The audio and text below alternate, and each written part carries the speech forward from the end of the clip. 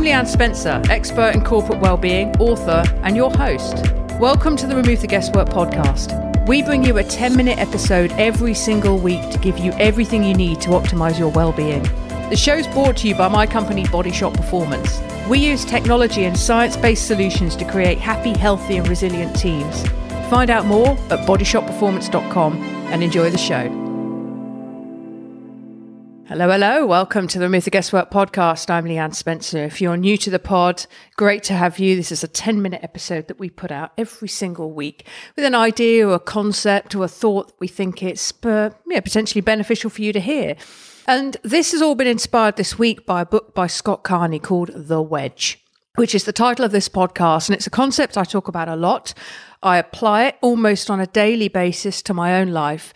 And I want to share the idea of this with you because I think it's incredibly powerful. And like all the really powerful ideas, they often require very little investment, except perhaps in time. And even then, not that much of that to get your head around or even to implement the idea of the wedge.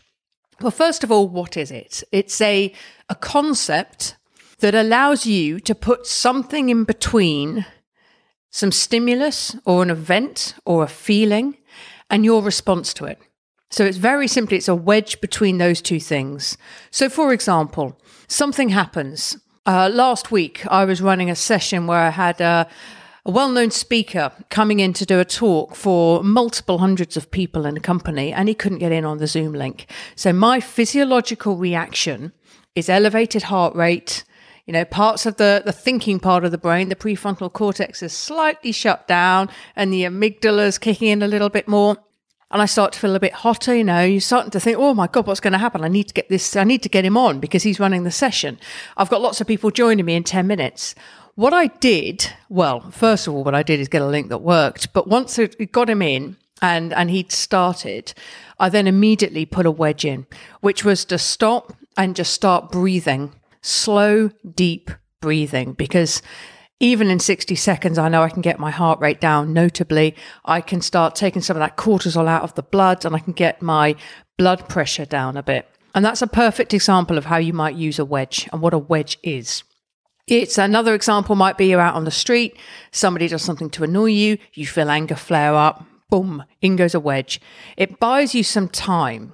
It's an opportunity to pause. It's an opportunity to put some distance between what's just happened, the stimulus or the event or the feeling, and how you're going to respond to it. And to be honest with you, those seconds can be absolutely crucial, especially if it's something that's angered you, where before you do or say something that you regret or that could get you into a lot of trouble, get that wedge in and give yourself some physical distance and some metaphorical distance. And separation as well. You can sort of distance and separate yourself from what's gone on by putting in a wedge. And it can be used for fear as well. If you have something that is fearful, you can put a wedge in to hold off some of those physiological reactions. Now, I make it sound very simple. In principle it is, but in practice it may be a little bit more difficult, especially when you're talking about things like anxiety or fear and generally managing our nervous systems, managing our stress response to events, which very often can take us by surprise.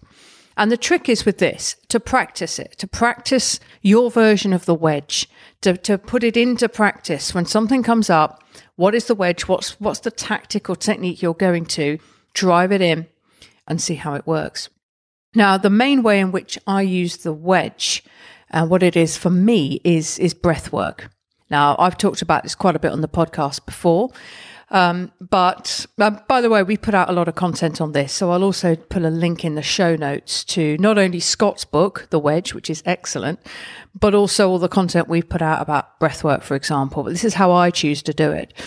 And I practice this every day because when I want to use the muscles in my arms or I want to use the muscles in my legs, I know that strength is there because I've been building it up on a daily basis. I've been practicing to create that strength in the legs. And it's the same thing, let's take tennis as a sport. If I go on court and I want to play well, I've got to practice that forehand, that serve, my footwork, etc. So if you want to have a robust stress response, such as a wedge, such as breath work, you do need to practice it. So it would be unreasonable to expect that you don't do any sort of conscious breath work. And then something comes in, like you've got a disaster when your speaker can't get into the Zoom room. And you think, I'm going to breathe. It'll work for me. Well, you won't know it's going to work for you or not, and you haven't practiced it. So the body won't immediately be able to recognize, okay, she's breathing deeply. That means this is how we respond. This is what we do next. So it's something that needs to be practiced, and that can be underappreciated.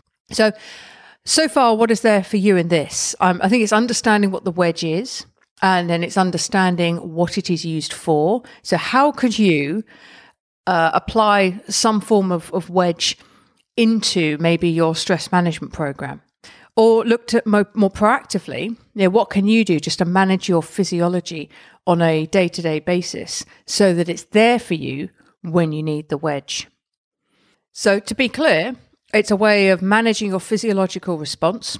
It's a way of reducing your resting heart rate, reducing your blood pressure, taking a bit of cortisol out of the blood, and managing fear, the fear response as well, which is going to affect all those things. And what happens when we feel stressed or anxious or fearful, it's very much the same response within the body in a lot of ways.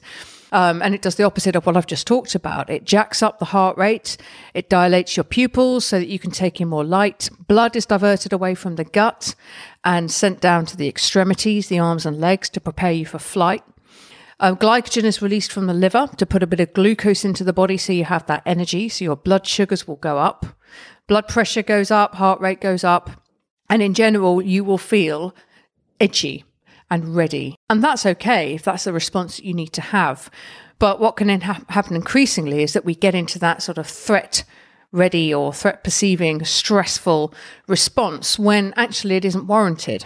And when that's elevated and prolonged, that's when we start to move along the burnout spectrum. So this is why it's important. And I found it to be very effective personally and with people I've worked with. And the science really shows as well that if you can actively manage that response with some version of the wedge, it'll stand you in really, really good stead. And we talked a little bit there about fear, anxiety, and stress. What I found really interesting and helpful as well is to accept that to a degree, we're always going to be living with those things and carrying them around. A lot of people have very bad anxiety and they accept that that's not going to go away. They need to manage it and to a degree live with it. Same for fear. We'll always have fear about things, fear about not being good enough, fear about being unable to achieve our goals, fear of letting people down, whatever it might be. It's a fairly normal part of being human if it's low level. And if we manage it so it doesn't consume us and start to take away the joy of life. And I've heard it described really, really well by the author and speaker Liz Gilbert. And I'll put a link to this in the show notes. It's really worth a 3 or 4 minute watch. And I think it's called Fear and Anxiety, or Fear and Creativity Go on a Road Trip, I think it's called.